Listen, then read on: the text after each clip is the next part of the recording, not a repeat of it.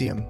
It is a key mineral in our body and needed for more than 300 different chemical reactions.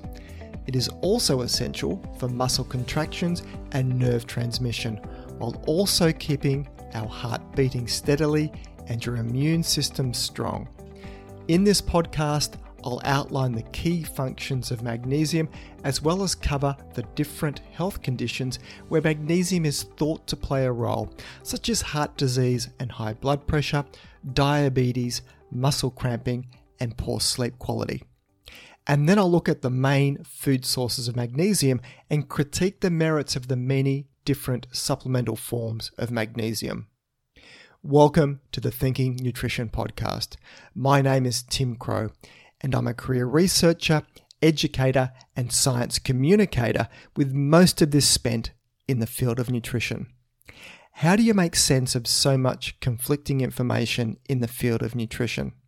While I don't profess to have all the answers in an area that is continually changing as research changes, you can count on what is covered in this podcast to be based on the whole field of nutrition science, not just selective areas that support a particular way of thinking. And this podcast will always be free from any commercial product tie-ins, endorsements, or advertisements. Just credible nutrition science presented in plain and simple language, and then translating this into what it means for your health. So on with today's show. Magnesium is an essential dietary mineral and the second most common electrolyte in the human body. You have about 30 grams of magnesium in your body, with half of this in the bones. Much of the rest of it is in the muscles and soft tissues, with only 1% in the extracellular fluid, where it serves as an electrolyte. As an electrolyte, it serves to maintain fluid balance. Magnesium is also a cofactor for hundreds of enzymes. Magnesium is involved in many physiologic pathways, including energy production, nucleic acid and protein synthesis, and cell signaling. Together with calcium, magnesium is involved in muscle contraction and blood clotting. Now, magnesium is critical to heart function and seems to protect against high blood pressure and heart disease, mostly around how it can reduce blood pressure and how it can assist in reducing arterial stiffness. Interestingly, people living in areas with hard water, which contains high concentration of calcium and magnesium, tend to have lower rates of heart disease, so this indicates a role for this mineral here. In regard to a benefit for magnesium on lowering blood pressure, it is mostly seen when either a person is low in magnesium levels in the body to start with, or if they have already an elevated blood pressure. Magnesium supplementation has also been linked to a benefit on glucose metabolism, especially in people with diabetes. Magnesium may be helping with improved insulin function, so this could explain the link. The benefit, though, appears to be small and seems to mostly occur in people who are on the verge of developing type 2 diabetes or already have problems with glucose metabolism. Sleep quality is another area that comes up when discussions turn to magnesium supplementation. While magnesium is very commonly recommended for helping with sleep quality, the research base is small, but appears to show a small benefit when taken by people who report bad sleep quality. Its role here may be as a sedative-like agent. Now, because magnesium is an electrolyte and has a key role in muscle contraction, a deficiency is thought to have some relationship to muscle cramping. The evidence here, though, is from observations of a higher rate of muscle cramping coinciding with lower serum magnesium levels, which is seen in pregnant women and people experiencing night cramps in the calf muscle. Another piece in the puzzle is that very low serum magnesium levels are associated with severe muscle cramping and muscle pain.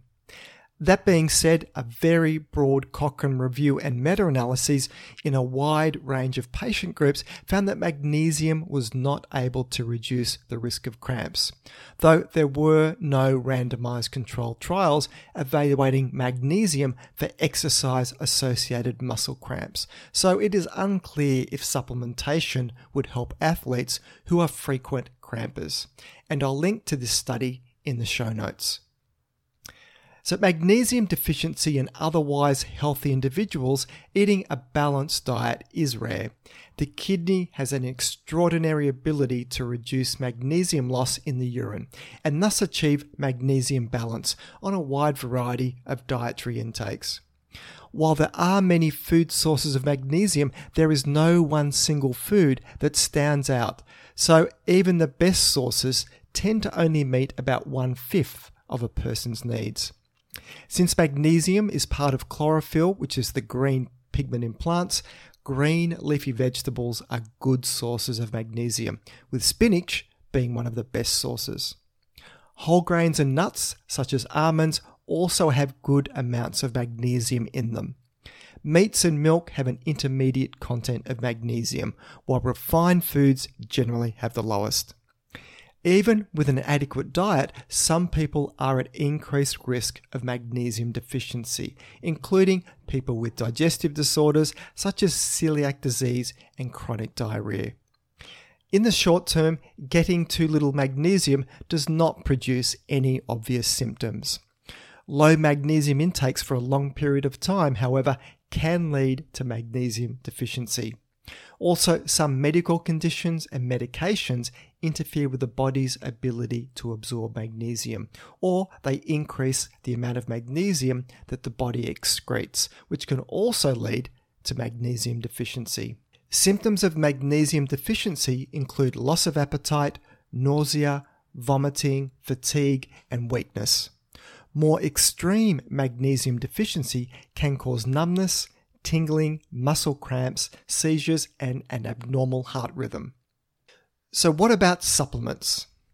Magnesium supplements are sometimes marketed as magical elixirs that can fix a long list of health problems such as muscle tension and cramps, low energy levels, and insomnia. But as I outlined earlier, the evidence to support many of these claims in otherwise healthy people is not that strong. Deficiency, though, is not unknown, so because a dietary deficiency can be common, magnesium supplements are popular. And there are many different formulations to choose from, with the standard dose for magnesium supplementation in the range of 200 to 400 milligrams per day. Magnesium as a supplement is bound to other molecules, typically salts, and this process is known as a chelation. This is to stabilize the magnesium and prevent cross-reaction with other minerals. Magnesium supplements are available as magnesium oxide, magnesium malate, magnesium gluconate, magnesium chloride, magnesium citrate salts, as well as several amino acid chelates like magnesium aspartate. Gastrointestinal side effects like diarrhea and bloating are more common when magnesium oxide or magnesium chloride are used due to the lower absorption rates of these two forms, and is why magnesium oxide tends to be used as a laxative. Magnesium chloride is easily absorbed orally and used to treat heartburn, constipation, and low magnesium levels. In general, magnesium citrate is a good choice for supplementation and is the most commonly used form of magnesium due to its high water solubility and bioavailability at around 25 to 30%. Another gentle form for those sensitive to magnesium oxide or magnesium citrate is magnesium malate. It is often recommended for people suffering from fatigue and symptoms of fibromyalgia, but no current scientific evidence supports this. Magnesium bound to amino acids such as magnesium aspartate show good levels of bioavailability, but tend to be lesser than magnesium citrate. Magnesium L-threonate is another supplemental form of magnesium and is the salt formed from mixing magnesium and threoninic acid, which is a water-soluble substance derived from the metabolic breakdown of vitamin C. This supplement has begun to be looked into specifically for increasing brain magnesium levels. Some emerging research on its cognitive effects suggests that supplementation may be of benefit to people with Alzheimer's disease, but it is still early days here. And I'll link to one of these prelim studies in the show notes if you want to read more. So now on to my research wrap-up segment, where I profile a study that has grabbed my attention during the week.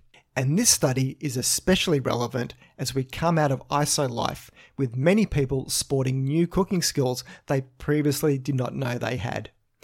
The art of the home-cooked meal is suffering a decline, which means a new generation of young adults could be missing out on developing valuable cooking skills. Developing cooking and food preparation skills is important for nutritional well-being. While this may seem like a sound premise and has fueled many cooking programs for both adults and children, surprisingly there has not been a lot of research to show that this translates into long-term health many years later. Bolstering the rationale for getting busy in the kitchen, a 10-year observational study looked at how early life cooking skills translated into later life eating habits, and I'll link to this study in the show notes. Researchers from the University of Minnesota's School of Public Health tracked more than 1,100 young adults aged between 18 and 23 after first asking them about their perceived level of cooking skills. About a quarter of the participants reported that their cooking skills were very adequate, with another half describing their ability in the kitchen as adequate. For both groups of young adults, they were more likely to be preparing meals with vegetables and eating less fast food as adults 10 years later, compared to those who initially said they had inadequate cooking skills.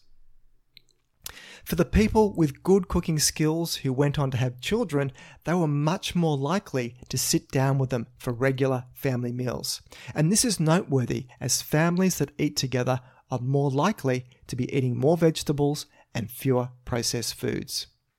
There is a good reason for rediscovering the lost art of cooking for young people today, and this new research shows that developing cooking skills through emerging adulthood can have long-term benefits for nutrition many years later.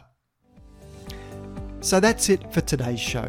You can find the show notes either in the app you're listening to this podcast on, if it supports it, or else head over to my webpage at thinkingnutrition.com.au and click on the podcast section to find this episode to read the show notes. If you find this podcast of value, then please consider sharing it with your friends and colleagues, or maybe even leave a review. This all helps increase the ranking and reach of the podcast, which means a big win for credible, evidence-based nutrition messages while helping to dilute out the crazy and making the world a slightly less confusing place. I'm Tim Crow, and you've been listening to Thinking Nutrition.